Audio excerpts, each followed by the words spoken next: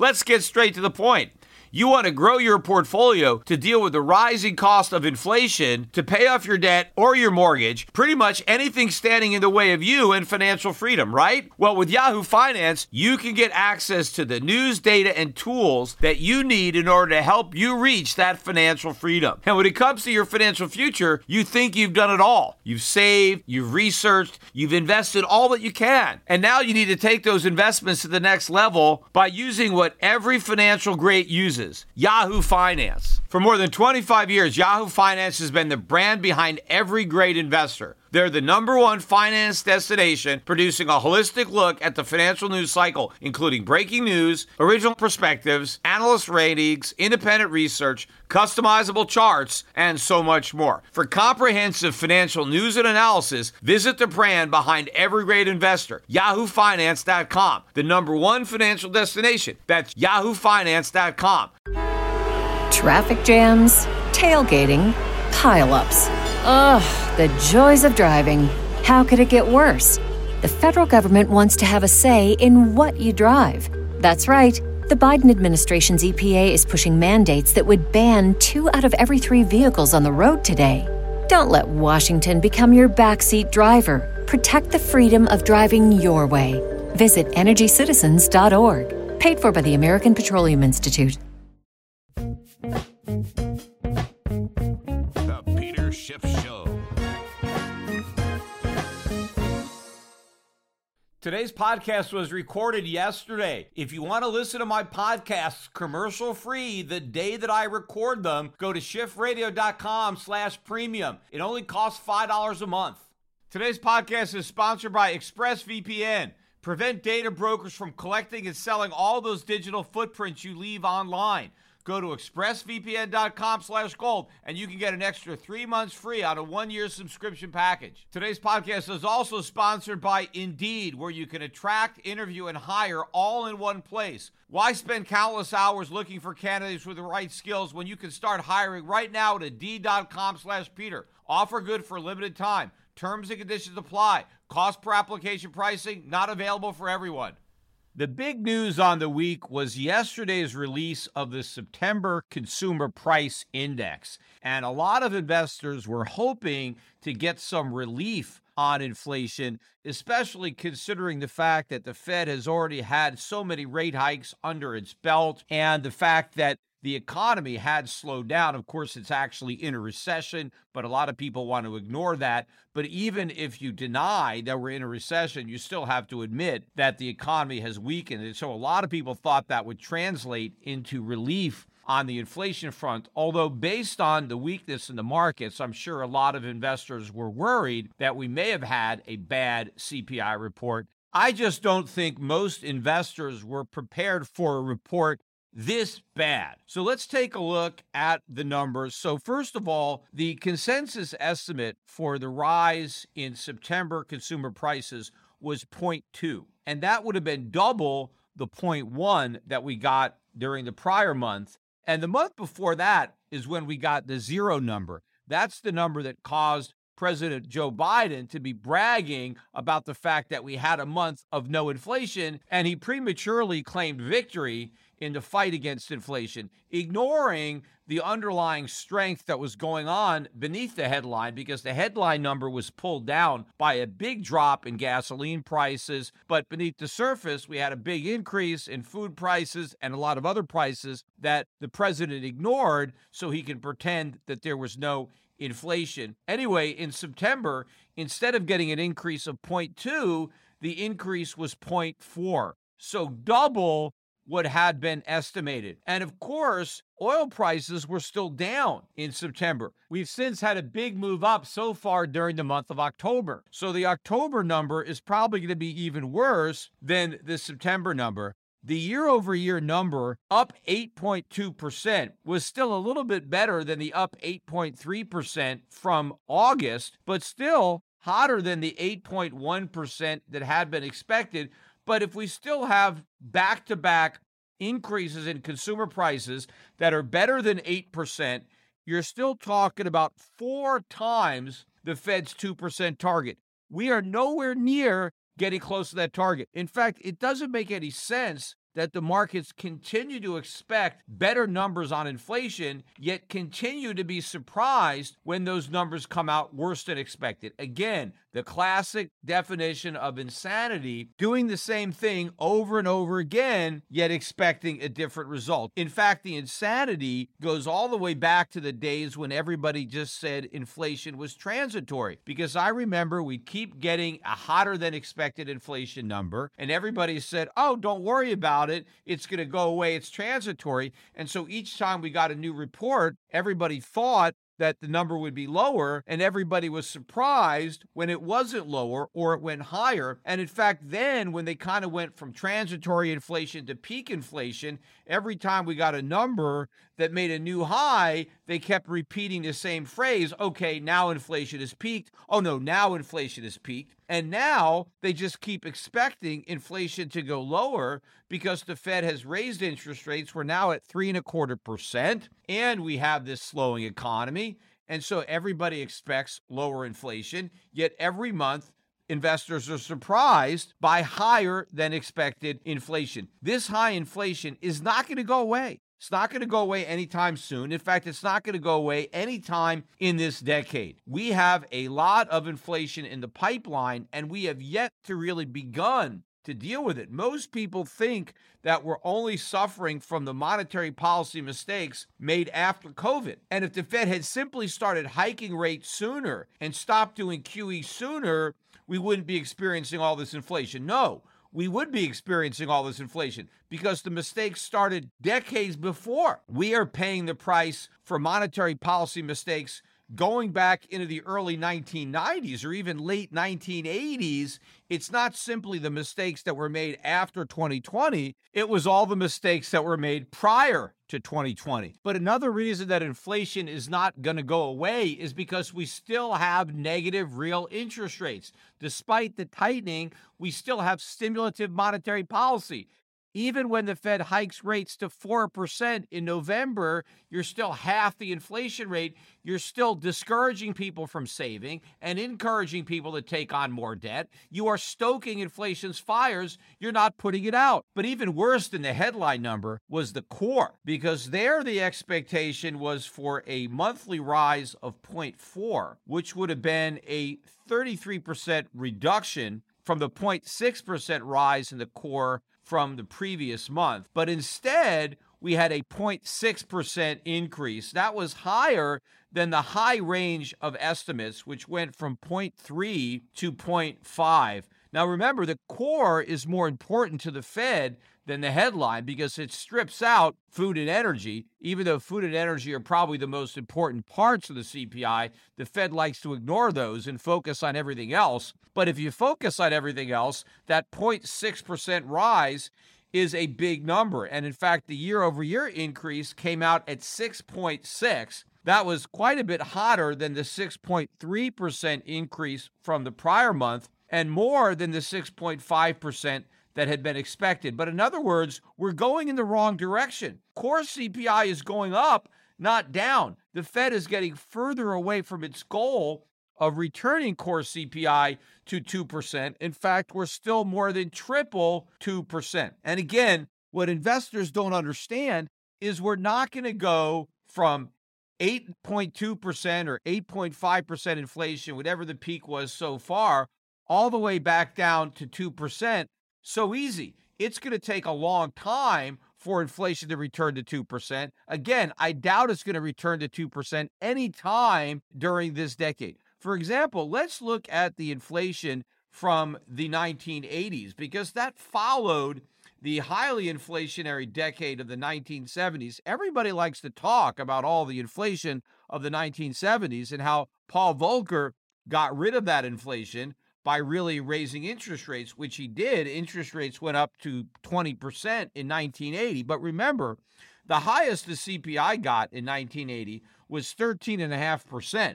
So we had 6.5% real interest rates, which really helped fight inflation because it encouraged people to save to earn those high real interest rates, and it discouraged people from borrowing because if you borrowed, you'd have to pay those high interest rates. So that really altered consumption and saving patterns, and that helped bring the inflation rate down. But it took a while because in 1981, the inflation rate that year was still 10.3%.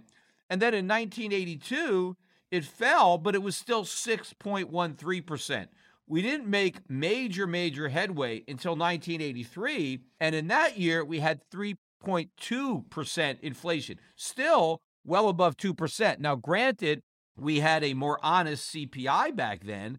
So a 3.2% inflation rate in 1984 using that methodology would probably translate into something that was less than 2% today. But of course, the 13.5% that we got in 1980 would have been nowhere near 13.5% if we were using today's CPI. In fact, the CPI in the last 12 months, I believe, if we measured it the same way we measured it in 1980, was actually higher than the 13.5% from 1980. In fact, one piece of news that did come out this week was Pepsi, which reported its earnings, but also revealed that it has increased its prices by 17% year over year. Now, that number dwarfs the official rise in the CPI. It's basically doubled, a little bit more than double the official increase in the CPI. Now, I think what's happening at Pepsi is more indicative of what's actually happening to the cost of living than the CPI, because Pepsi's prices are real prices. There's no hedonics, there's no substitution. They are what they are.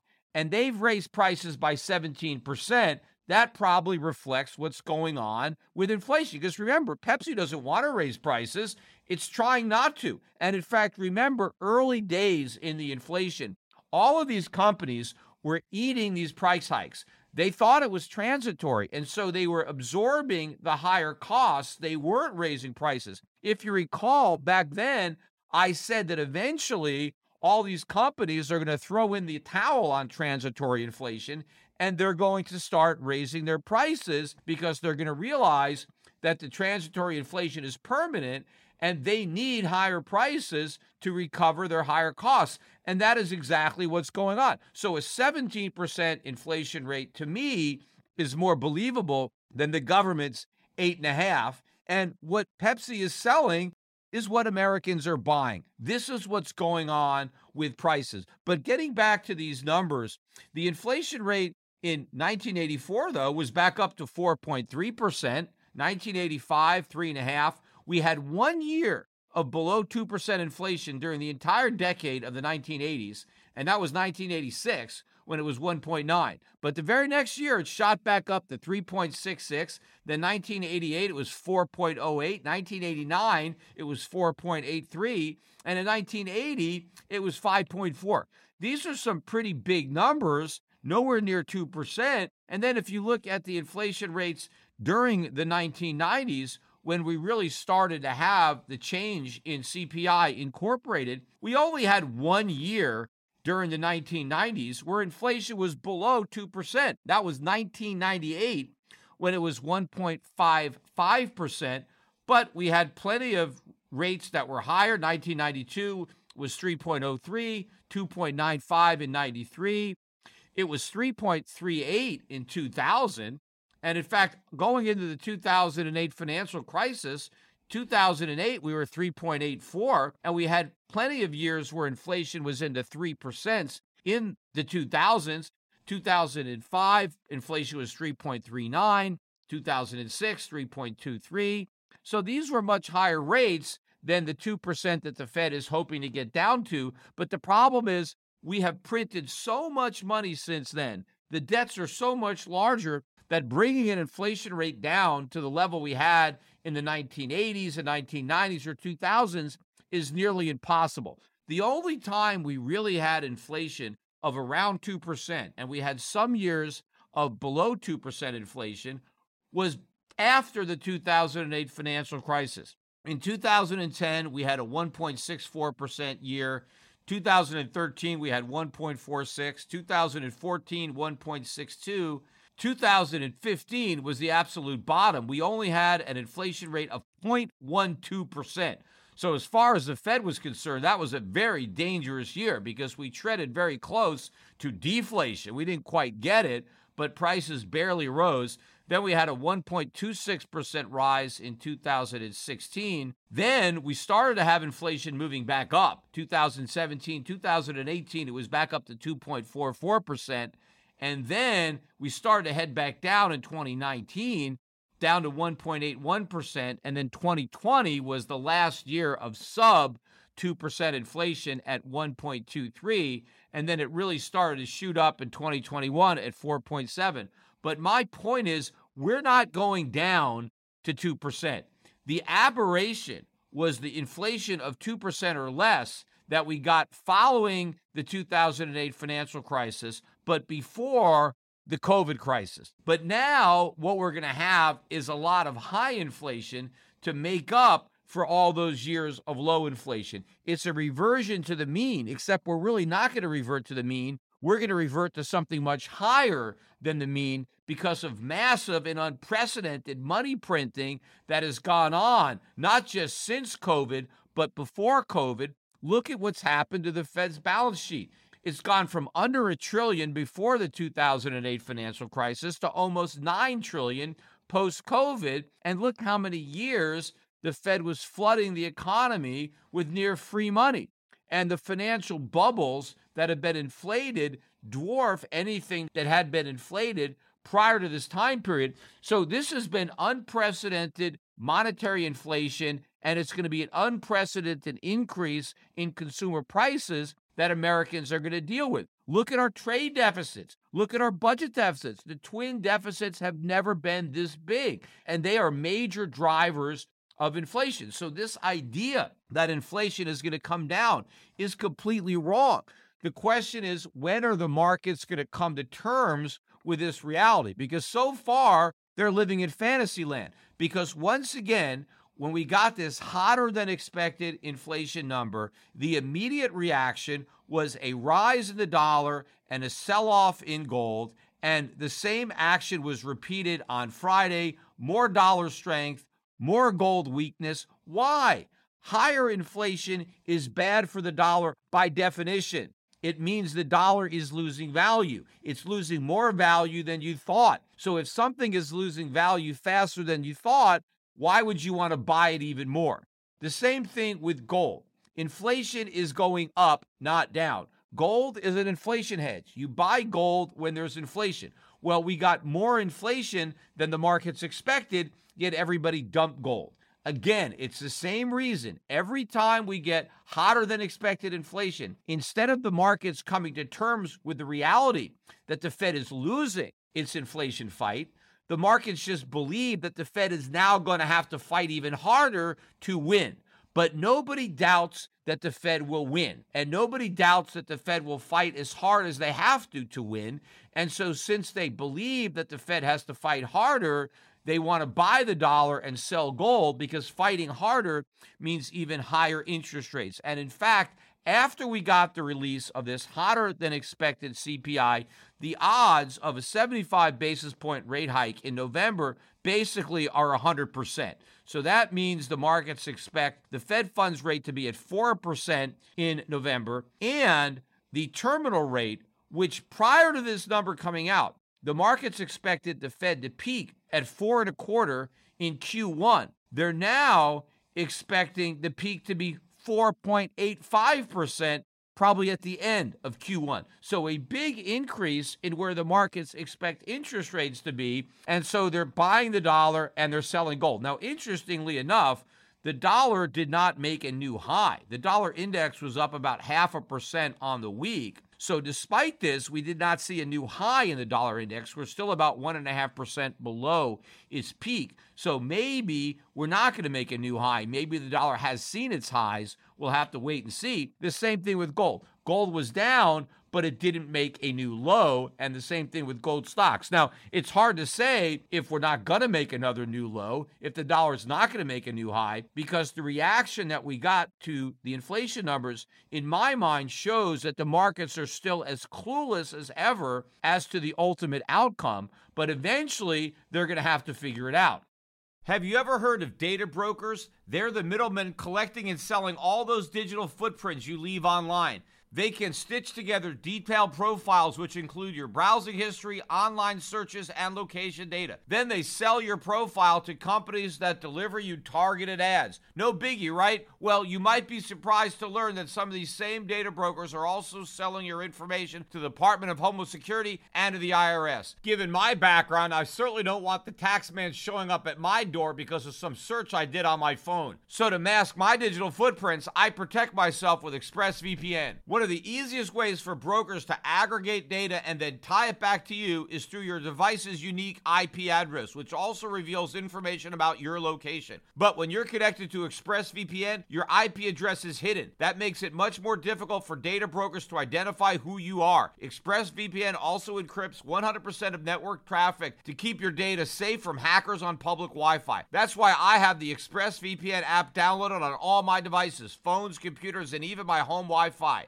All I need to do is tap one button to turn it on, and then I'm protected. It's that easy. And an added benefit for me is because I live in Puerto Rico, a lot of online content is restricted to me based on my location. But with my ExpressVPN, I'm able to fool those content providers into thinking I'm not in Puerto Rico, and then I gain access to that content. So make sure your online activity and data are protected with the best VPN money can buy. Visit expressvpn.com/gold right now and get 3 extra months free using my special link. That's expressvpn.com/gold. expressvpn.com/gold. Go to expressvpn.com/gold right now to learn more. Traffic jams, tailgating, pileups. Ugh, the joys of driving. How could it get worse? The federal government wants to have a say in what you drive. That's right. The Biden administration's EPA is pushing mandates that would ban 2 out of every 3 vehicles on the road today. Don't let Washington become your backseat driver. Protect the freedom of driving your way. Visit EnergyCitizens.org. Paid for by the American Petroleum Institute. One piece of news that did come out during the week that should be helping investors to figure out this problem is the announcement from the Social Security Administration that it is going to be raising the payments next year. These are the COLAs by 8.7%. That is the biggest increase in 40 years. That's going to cost the government over $100 billion. So that adds over $100 billion each year to the budget deficits, which adds to the national debt. How could this not be inflationary? And of course, not only are these larger deficits inflationary, which ultimately will be financed by the Fed, but what do the people who receive the $100 billion do with the money when they get it? They go out and spend it. So in other words, prices are going up and the government responds by printing more money and sending it to people so they have more money to pay those higher prices, which means the prices go even higher. People are supposed to cut back when prices go up. But if the government gives everybody more money to pay the higher prices, then you're just fueling the inflation. And it's like a dog chasing its tail. You're never going to catch it, which is why the government's never going to bring inflation down. And that's why gold needs to be going up. That's why the dollar needs to be going down. 30-year Treasury bond yields are still a hair below 4%. Now, that's the only maturity that's still below 4%. But when inflation is over 8%, the only reason that 30-year government bonds yield under 4% is because the markets still expect the Fed to win its fight against inflation. Once the markets realize the Fed is going to concede and inflation is going to win, then bonds are going to fall through the floor and gold's going to go through the roof. And of course, the dollar is also going to tank along with bonds. And if the Federal Reserve tries to stop bond prices from collapsing by printing even more dollars, that will only make the dollar weaker and gold stronger. But again, it's not just Social Security outlays that are going up. What about interest payments on the national debt? The government is having to pay 4% now to borrow money instead of 1/4%. You're talking about a 16-fold increase in the cost of refinancing debt as it matures that has to roll over. And again, what are people who own these bonds, what are they going to do with that extra income that they're getting on their bonds? Well, they're going to spend that too, right? More money going into the economy, bidding up prices. But also, what about the enormous losses now that the Federal Reserve is suffering on its portfolio of bonds? Because some of these bonds, particularly some of these mortgage-backed securities, if the Federal Reserve is unloading those, they're doing it at a loss. Plus, the short-term interest rates that the Federal Reserve is paying to banks are now much higher than what it's earning on its portfolio of longer-term, low-yielding U.S. Treasuries. So the Federal Reserve is now operating at a loss.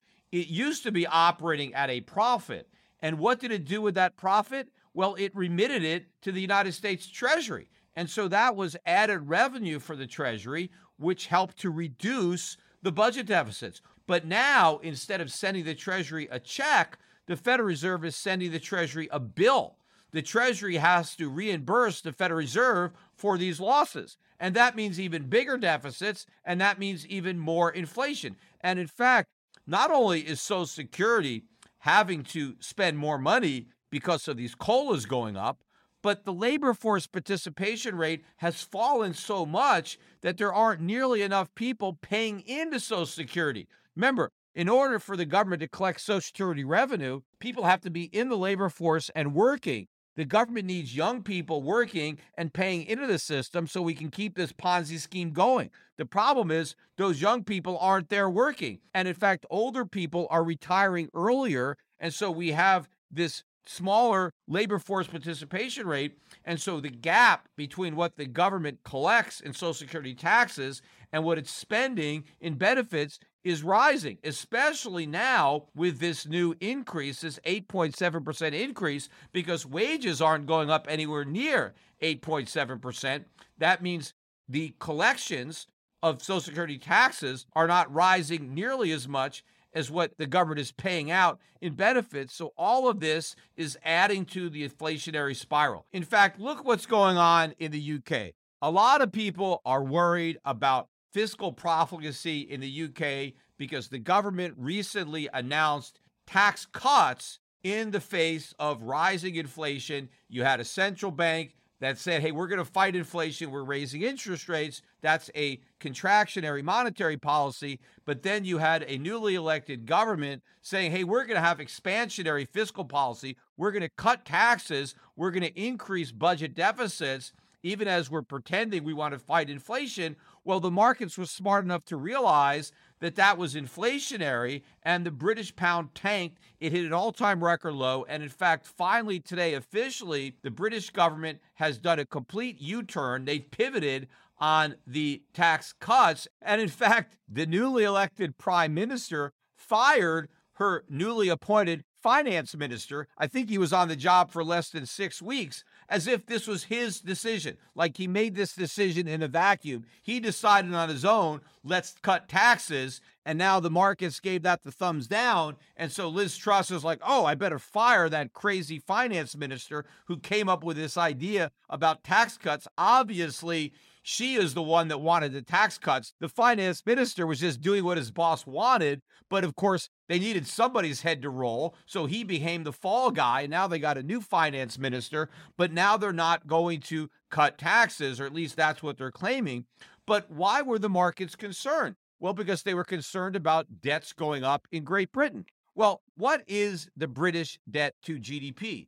It's 85%. Now, that is a big number. I mean, it is a number that should cause concern. I think anything really above 50% of GDP is too big a number. So because these tax cuts threaten to send British debt to GDP even higher, investors rightly dumped the pound.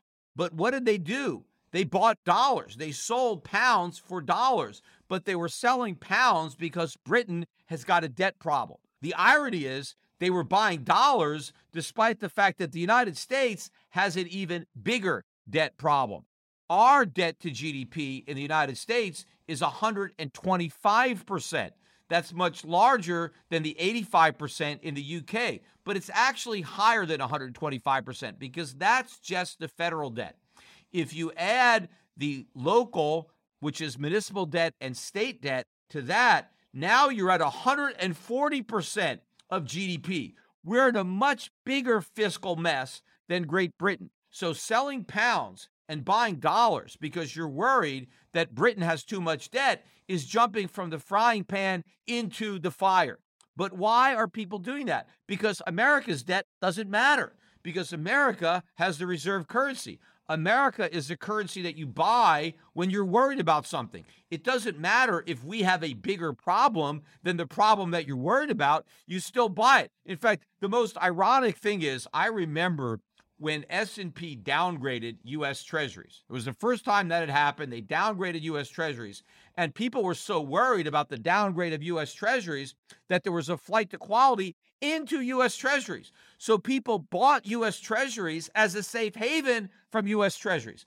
That shows you how ridiculous it is. Well, it's ridiculous for anybody worried about a country having too much debt to sell that country's currency and then buy the U.S. dollar, which has even more debt. And the reason that you got to count the state debt and the local debt, and of course, even if you don't count that, we're still way above Great Britain, but you got to count that debt because the state governments and the local governments are drawing off of the same tax base as the federal government. The reason that debt to GDP is important is because you have to look at the size of the claim that a government has on its tax base. Well, in the UK, pretty much all the debt is on a national level. They don't have the states like we do, and they don't have all the municipalities. So we have so many levels of debt. But all of these governments are trying to get blood from the same turnips because Americans are broke. We have no savings. So can we possibly repay this debt? Of course not.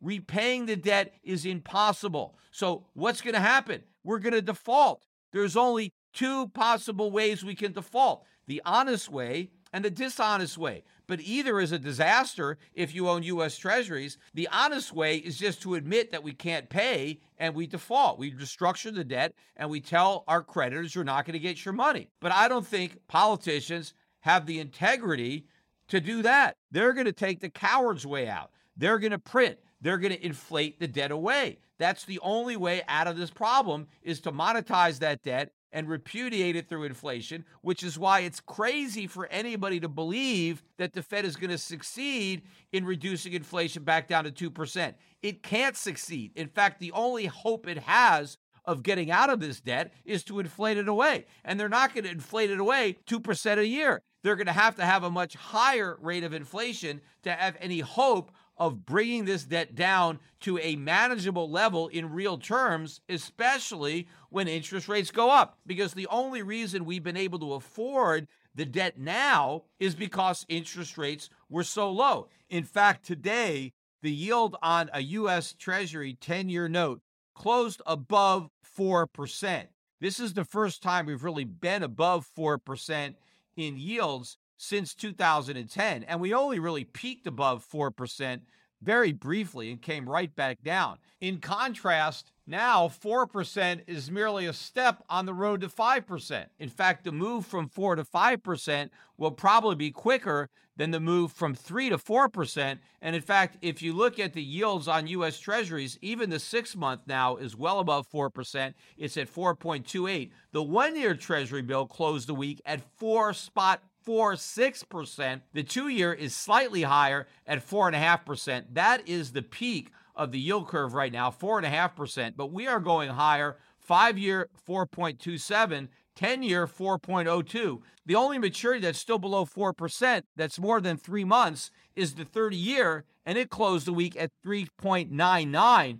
So almost at 4%, and I think we're going to be moving much higher next week. But here is the huge problem. The last time yields on the 10-year Treasury even got above 4% was 2010, but we're about to take out the high next week from 2008. But back then, the national debt was still below $9 trillion. It didn't even get above $10 trillion until after the 2008 financial crisis. The national debt is now above $31 trillion. So we have more than triple the debt we had the last time yields were at 4%. Well, how is it possible that we were able to handle triple the debt? Well, it was because interest rates were so low. That was the reason. And in fact, Janet Yellen admitted that herself about a year ago when some reporter asked her, aren't you worried about the size of the debt? And her answer was, no, we're not worried about the debt at all, because it doesn't matter how big it is. What you have to look at is the interest rate to service it. We've got low interest rates, and so even though we have a huge debt, the cost to pay the interest on that debt is really low. Well, what Janet Yellen was overlooking back then was the fact that these low interest rates weren't here to stay, that low interest rates could become high interest rates. And so since you have no control over those interest rates, if interest rates go up, then you're screwed. I mean, basically, Janet Yellen was betting the farm on the fact that interest rates would stay low indefinitely. Well, why would they do that? Well, because she was clueless as to what was about to happen with inflation, and so she was clueless as to what was about to happen to the cost of servicing the national debt. In other words, she's completely incompetent. She is the Secretary of the Treasury, and she wasn't even worried about a $30 trillion national debt because interest rates were at zero. Knowing that they couldn't stay at zero indefinitely, the time to do something about the problem was before it became a crisis. Well, now we are on the verge of a crisis, and they've done nothing. In fact, the most incompetent economists are the ones that work for the Federal Reserve. And if you're incompetent enough, you'll get promoted to chairman of the Federal Reserve. That's what happened with Ben Bernanke. And in fact, Ben Bernanke's incompetence was now officially recognized by the Nobel Prize Committee, because they awarded Ben Bernanke the Nobel Prize in economics. Now, if anyone was less deserving of a prize in economics, it's Ben Bernanke. After all, what did Ben Bernanke do? He helped create the 2008 financial crisis. Now, I'd say that the lion's share of the blame went to his boss, Alan Greenspan, but Bernanke still played a pretty big role as vice chairman while Greenspan was chairman. And then he took over in the 2 years that preceded the financial crisis and was completely clueless as to what was going to happen. In fact, if anything, Ben Bernanke assuring everybody that subprime was contained and that there was nothing to worry about, that comment alone should disqualify him from ever winning any prize in economics, let alone the Nobel Prize. But again, in order to win a Nobel Prize in economics, you basically have to flunk an exam in Econ 101. Obviously, the people who win these prizes are not good economists. They're just well connected. And I think the Nobel Committee just wants to recognize these Keynesian economists like Paul Krugman, who's got a Nobel Prize, just to kind of reinforce the status quo and help con the public into thinking that leaders at central banks know what they're doing, and trying to absolve them of the responsibility for having created the very problems that they're attempting to solve by awarding them these prizes that they clearly don't deserve. Ben Bernanke doesn't know anything about economics. If he did, he would have known there was a problem in the subprime market. He would have known that that problem wasn't contained. And in fact, go back to the early days of the crisis. If he understood economics, he wouldn't have responded with 0% interest rates. He wouldn't have done quantitative easing, because Ben Bernanke sowed the seeds of the inflation that we are experiencing right now. So the whole world is worried about inflation. And the main reason inflation is so bad is because of Ben Bernanke. And yet at the very time we're worried about all this inflation, we're giving the guy that created it the Nobel Prize in economics. What Bernanke should have done, if he understood economics, was the opposite of what he actually did do. And remember, one of the things that Ben Bernanke assured Congress back in 2009 was that the Federal Reserve was not monetizing the debt.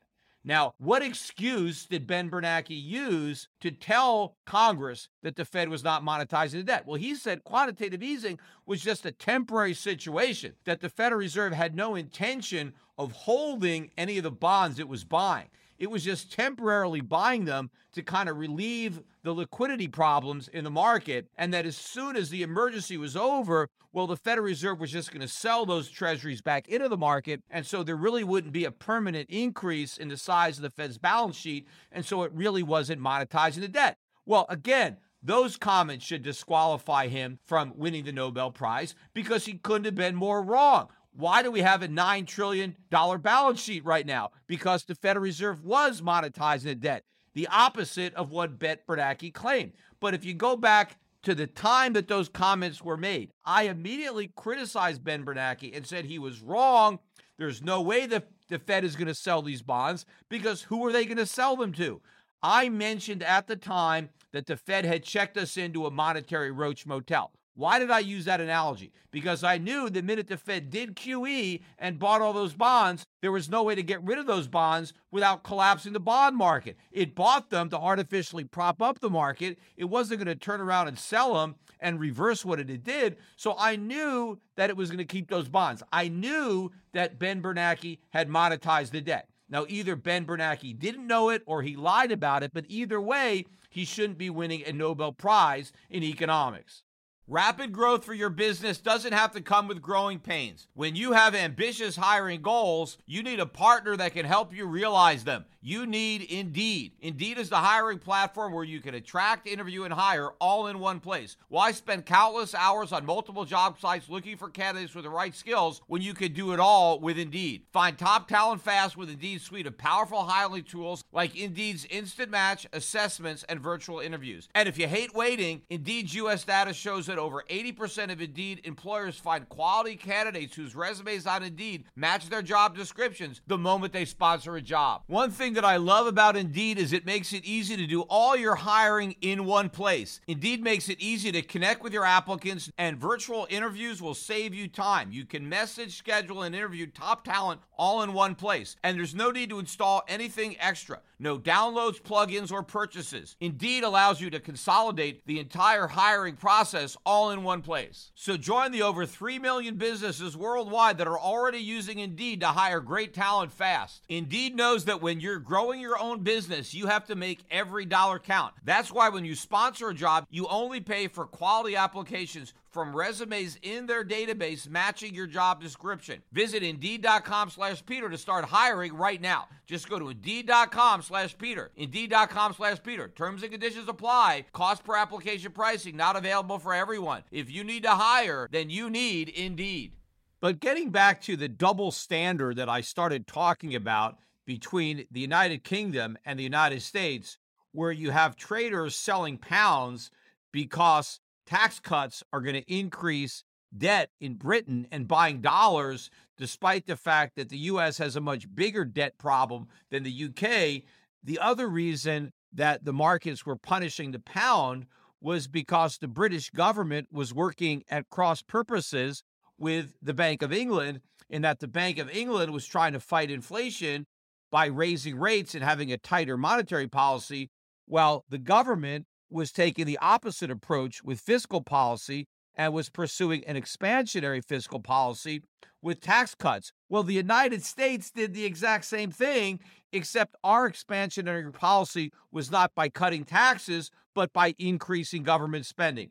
What were the most recent pieces of legislation passed by the U.S. Congress? Well, the inappropriately named Inflation Reduction Act, which was a spending bill which increased spending on infrastructure and other things. Then you had the CHIPS Act, which increased government spending and doled out money to chip companies. And you had the forgiveness of student loans, which doled out money to anybody that owed money on student loans. So all three of those programs were stimulative. They were at counter purposes with what the Federal Reserve was doing. In other words, the U.S. Congress did exactly what British Parliament was about to do, and President Biden was in favor of the same type of policies that Liz Truss was. He wanted to increase deficits by increasing spending. Truss wanted to increase deficits by cutting taxes. Now, of course, both claimed that they weren't going to be increasing deficits, and both were lying, but they were both committing the same sin, yet the markets treated them differently because there is still a double standard between what the United States is held accountable for and what every other nation is held accountable for. But eventually, the United States is going to be held to the same standards as everybody else. And when that happens, it is a major crisis. And the question is, what will happen first? Will the dollar lose its reserve status and then be held to that standard? Or will the United States be held to that standard and then, as a consequence, lose its reserve currency status? But another thing that Liz Truss and Joe Biden have in common is that their respected parties are losing a lot of popularity in the polls based on inflation running out of control and based on the recent gyrations in the market. And in fact, the last time I talked about the midterm elections, I mentioned that even though the Democrats were still favored to win the U.S. Senate, I thought that the Republicans might upset based on the trajectory of the economy. And in fact, I just looked up on Predicted, and now the Republicans are even money. They were underdogs to win the Senate, and now it's 50-50, and I still think they're likely to win, especially now that the momentum is swinging in their direction. And the inflation report that we just got is the last one we're going to have before the election, and it's bad. Meanwhile, the markets continue to fall. They're making new lows. So I think the odds of the Republicans getting a clean sweep in Congress have increased, where they get both the House and the Senate. And President Biden is certainly not doing himself or his party any favors by continuing to deny the problems underlying the U.S. economy. I watched an interview the other day, and while Biden conceded that there's a remote possibility that the country may slip into a recession, he said that it's very unlikely that we will go into one, apart from the fact that we're actually in one right now. But he said that if we end up with a recession, it's going to be very short, very shallow, really mild recession. Why would that be? There is no reason to believe that this recession would be short or shallow. In fact, all the evidence is that it will be long and deep, because we have so many problems that dwarf the problems that we've had going into prior recessions. We have got a massive inflation problem on our hands. Normally, when the economy goes into a recession, the Federal Reserve tries to simulate the economy by creating inflation. But since this recession has been caused by inflation, the Federal Reserve has been sidelined. Not only can't the Fed stimulate the economy, it's going to be forced to sedate the economy. In other words, instead of helping the economy up, the Fed is going to have to kick the economy while it's down. Also, while I'm talking a lot about the Bank of England, and in fact, the Bank of England is in the news a lot recently, I'm actually going to be debating monetary policy with a guy who used to work for the Bank of England. The debate is going to be held at the Traders Summit. This is an online, live, virtual conference that's going to take place from October 21st to the 23rd. Registration is free, so I would urge you to attend. I think it's going to be a very lively debate. In order to register, you just go to www.tsevent.net. Again, that's www.tsevent.net. But I want to wrap up today's podcast by turning my attention to the markets, not just how the markets performed on the week, but particularly what happened to the markets on Thursday, the day we got that hotter than expected CPI number. Now, before the number came out, the markets were trading higher. In fact, the Dow was up better than 300 points going in to the CPI. And I think that's because we got the news coming out of the UK about the about face on the tax cuts. And so traders just started buying stocks and buying bonds, completely forgetting about the fact that they were about to get the CPI number. And so as soon as that bombshell was dropped on the markets, they tanked. The Dow went from up 300 to down about 600. So almost an immediate 900-point drop. Again, gold went down, Bitcoin went down, the dollar went up, bonds went down, all of the reactions that you would expect, because they're the exact reactions that we've been getting every time we get these worse than expected inflation numbers. Of course, at some point, the markets are going to understand the proper reaction to these worse than expected inflation numbers. And instead of buying dollars and selling gold, they'll sell dollars and buy gold. But that day was not Thursday. The markets are continuing to do the wrong thing because they still don't understand what's going to happen. But then we actually had a sharp reversal in the markets, particularly the stock market. And the Dow Jones went from down 600 points to up better than 900 points. So a 1,500-point rally off the lows. The Dow closed up about 800 points. And of course, a lot of people who saw that big rally were fooled, and they thought, oh, the bottom is in. See, the markets rallied on bad news. This is indicative of a bottom. This is how bear markets work. They have these big rallies to try to sucker in new longs. There is no bottom. Yes, I do believe that there were people who had been selling stocks worried that we might get surprised by a hotter than expected CPI. When we got that hotter than expected CPI, it was a buy the rumor, sell the fact. I think a lot of the shorts who came into the market, short stocks, covered on that sell-off, and then the rally probably suckered in some new longs, and that's why we had the big rally. But the news was still horrible, and in fact, today, the Dow surrendered about half of yesterday's gain. It was down about 400 points, and the Dow was the only major stock market index to finish positive on the week. The Dow ended the week up 1.1%, but it still finished the week 19.8% below its high, so just below the official 20% bear market territory.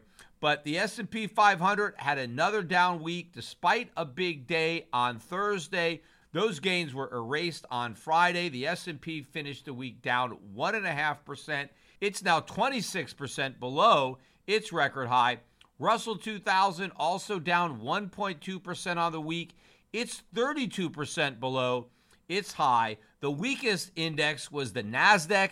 It finished the week down 3.1% despite a huge gain on Thursday. It's now off 36% from its record high set in January of this year. But the more speculative names in the NASDAQ, the Cathie Wood ARK Innovation ETF, that was down 9.4% on the week.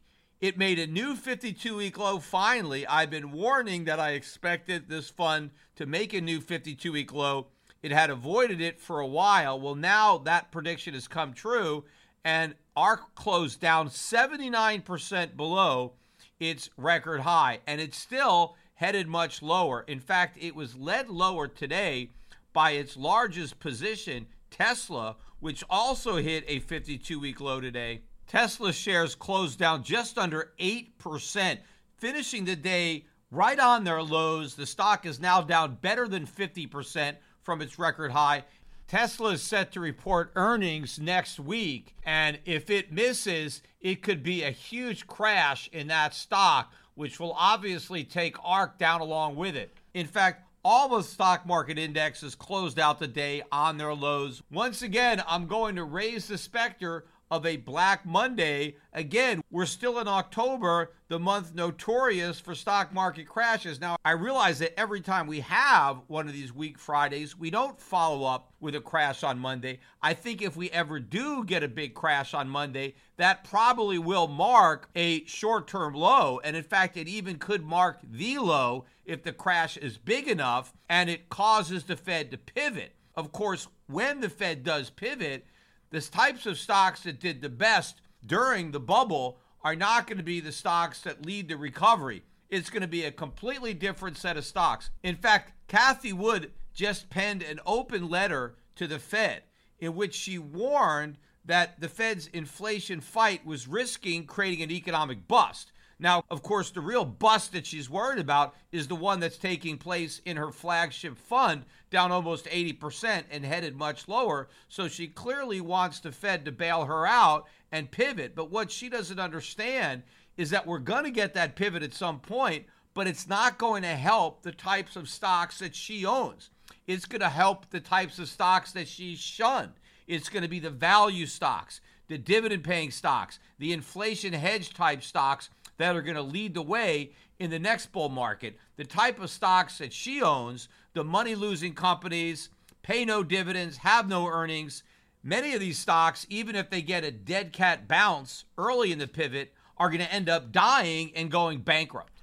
Bitcoin also got clobbered on Thursday following the CPI. In fact, it almost broke 18,000. It got below 18,200. And then it reversed and rallied back with all of the other risk assets, and it almost hit 20,000. I think the high was 19,950, something like that. So about an $1,800 rally. Now, Bitcoin surrendered some of those gains today. In fact, as I'm recording this podcast on Friday evening, Bitcoin is about 19,200.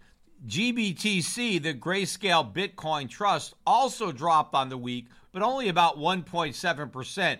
But that trust is now better than 80% below its record high, and it closed out the week at a 36% discount to its net asset value. That's about as wide a discount as that trust has had, and it bodes ill for Bitcoin next week. I've been saying Bitcoin has been teetering on the edge of a collapse, and I don't think it can avoid that collapse much longer. In fact, the Grayscale Trust is once again trying to pressure the SEC through a lawsuit to approve converting the trust into an ETF. And one of the only reasons that people may be buying it is because if they succeed in this appeal, they'll be able to sell out and get the full value. And so if you buy something at a 36% discount to NAV, and then it becomes an open-ended ETF, you can sell out at full value, and that's a huge gain. But I think it's a long shot that this is going to happen. I don't think they're going to be able to get the SEC to change his mind. I think it has broad powers to decide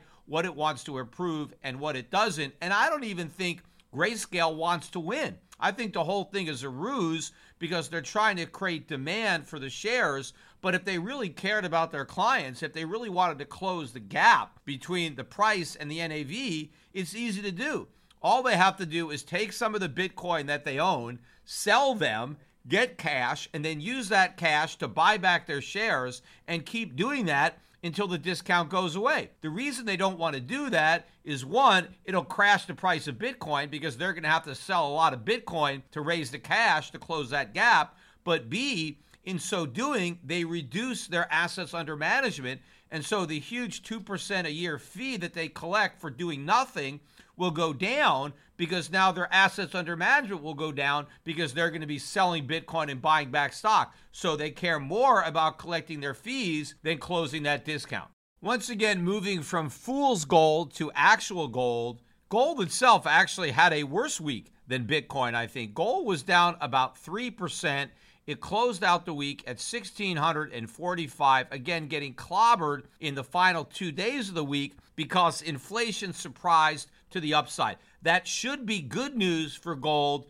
Instead, it's bad news because investors still don't understand what it portends. But eventually they will. But before they figure it out, they are giving gold away, and all it is a buying opportunity for the people who understand. So the people who are listening to me that know how this is going to play out, you're able to buy more gold at a price that's much lower than what you should be buying if more people understood the reality of inflation. And in fact, silver had an even bigger down week. Silver had been outperforming, and it really got clobbered this week. It was down about 9%.